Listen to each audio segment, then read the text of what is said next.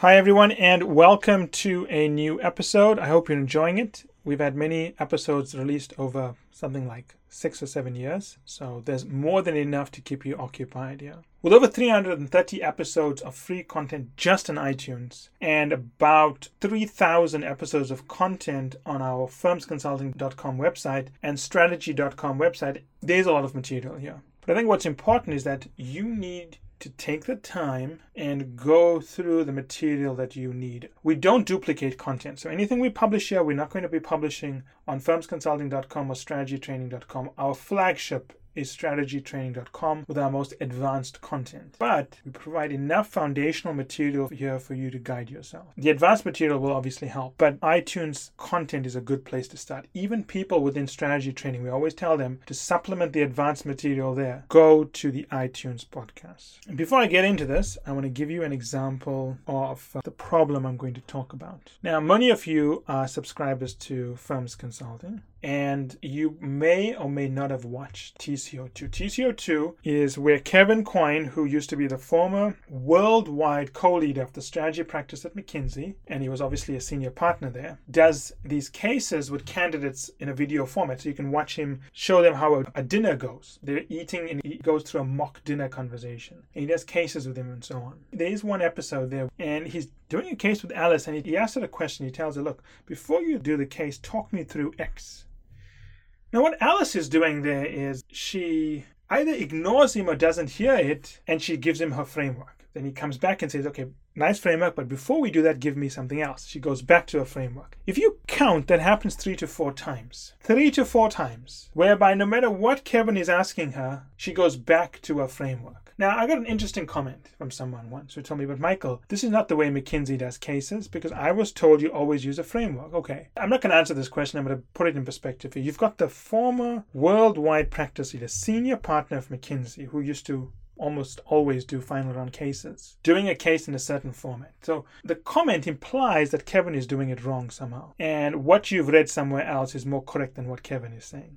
The point I'm trying to make here is this. Alice, like everyone else, has read You Must Give a Framework. And she goes into the case giving a framework. But Kevin is not asking for a framework. He's asking for her to explain a concept before they go into the framework. Now, the reason I'm bringing this up to you is that when people go into cases, they go with a preconceived notion of what to do, and they tend to ignore the guidance on the interviewer. And if you're saying that's not true, you can watch the video. I see this happening to me all the time. I'll tell a candidate to do something, but they read in a book somewhere that they must do X. And they just keep on defaulting to that. Even though I'm the interviewer and asking them to do something else, they default to what the book said. Now, why is this important? People always ask me, do I do a case in an interview-led format or interviewer-led format? Interviewee-led format is where the interviewee, the person who's being interviewed, like most people in this podcast, leads the case, pointing out what's to be analyzed and so on.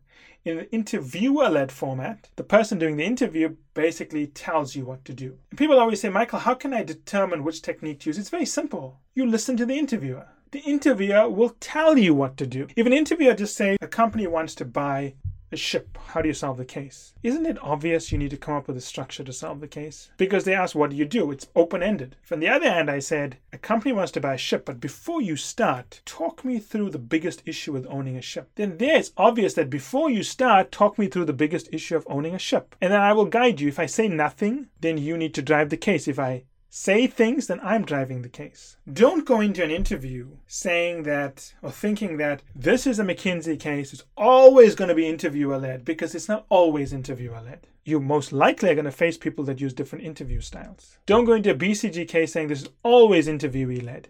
You're going to face different styles. Given the amount of people that move between McKinsey and BCG and are trained by different partners before they even join the firms, styles change. Your job is not to predict 4 weeks before the case what style to use. Your job is to pay attention to the interviewer and follow the guidance they give you. If they give you no guidance, then clearly you need to lead, right? But the question isn't when to use interviewee versus interviewer-led styles. The question is, how do I communicate best with the interviewer given the way they are communicating with me? If you just focus on that, if you focus, how do I communicate with the interviewer? You will naturally end up using the right style. I'm going to give this to you in a different way, just so you understand it. Imagine you go on a date. Now, you've heard that New Day German people, they are very precise and technical in their language, and they are not very friendly.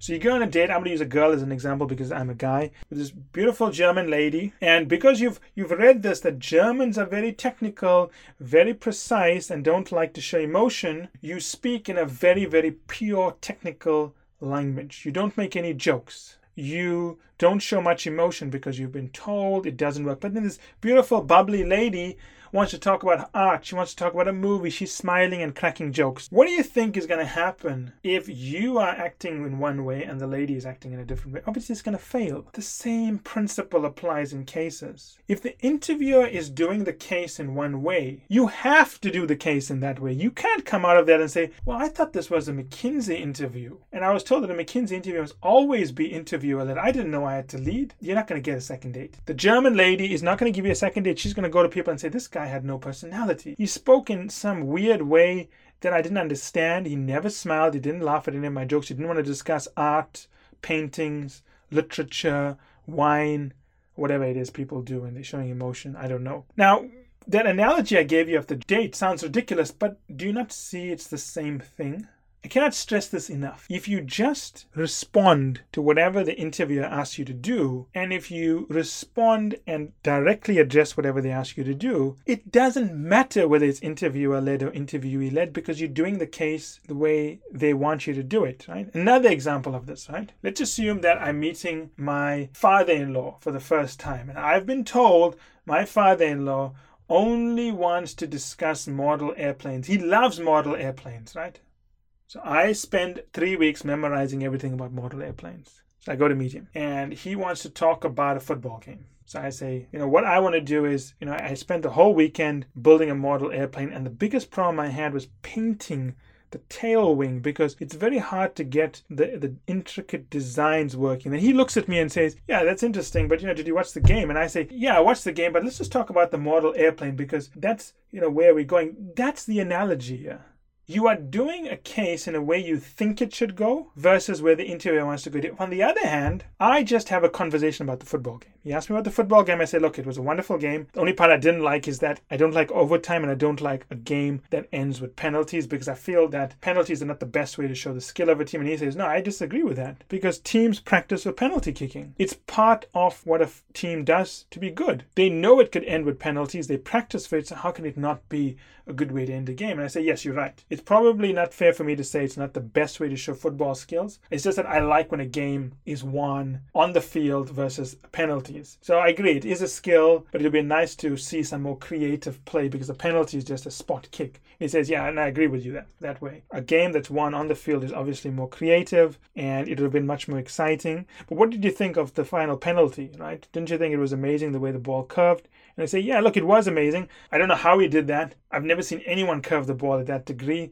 But I think what is surprising is that he managed to take out a goalkeeper who he had played with many times, who knew how this guy kicks. I can't believe that goalkeeper didn't know he would play a signature move. And do you see how that goes? It doesn't matter that I'm trying to figure out whether he likes football or whether he likes trains. I'm just answering the question that is put before me. And that's the way you need to do cases. The interviewer's style and questions will determine whether he wants to go in an interviewer-led format or interviewee-led format. You don't have to worry about that. The reason we fail is because we ignore the interviewer and try to do whatever we want to do. Now, I want to make a very important statement. I know it's hard to do cases. I did cases a long time ago. It is scary. When I say ignore, I know you're not doing it on purpose. But that doesn't change the fact that you are ignoring the interviewer. Your reasons may be because you're scared, because everyone tells you this, or because you're just afraid of making a mistake. Your reasons are noble, but it doesn't change the fact when an interviewer is listening to you, he feels he's being ignored. Now, some of them are going to be nice about it. They know you're scared, they know you're anxious, and they're gonna make it good for you, but you're still ignoring them. And until you not ignore them, you're gonna have problems in the case. And when you have a lack of communication, even when the interviewer wants to help you, they can't help you because they're saying one thing and you're saying something completely different. So if you want to know when to use the interviewee versus the interviewer style, my advice is don't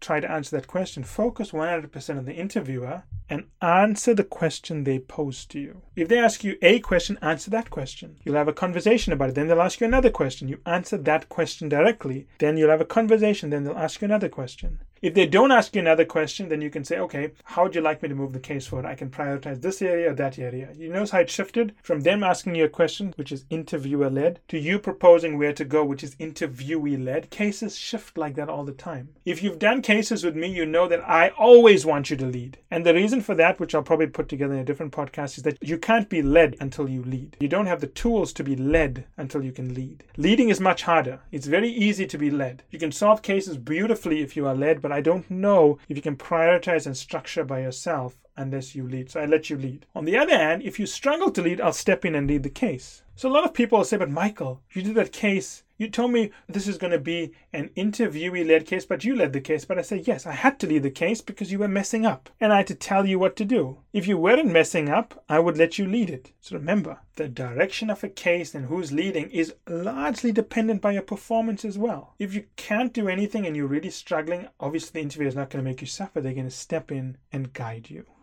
As always, if you have any comments or questions, I'm more than happy to help you. But remember that this is not difficult. It's not hard. Just focus on the basics and you'll be fine.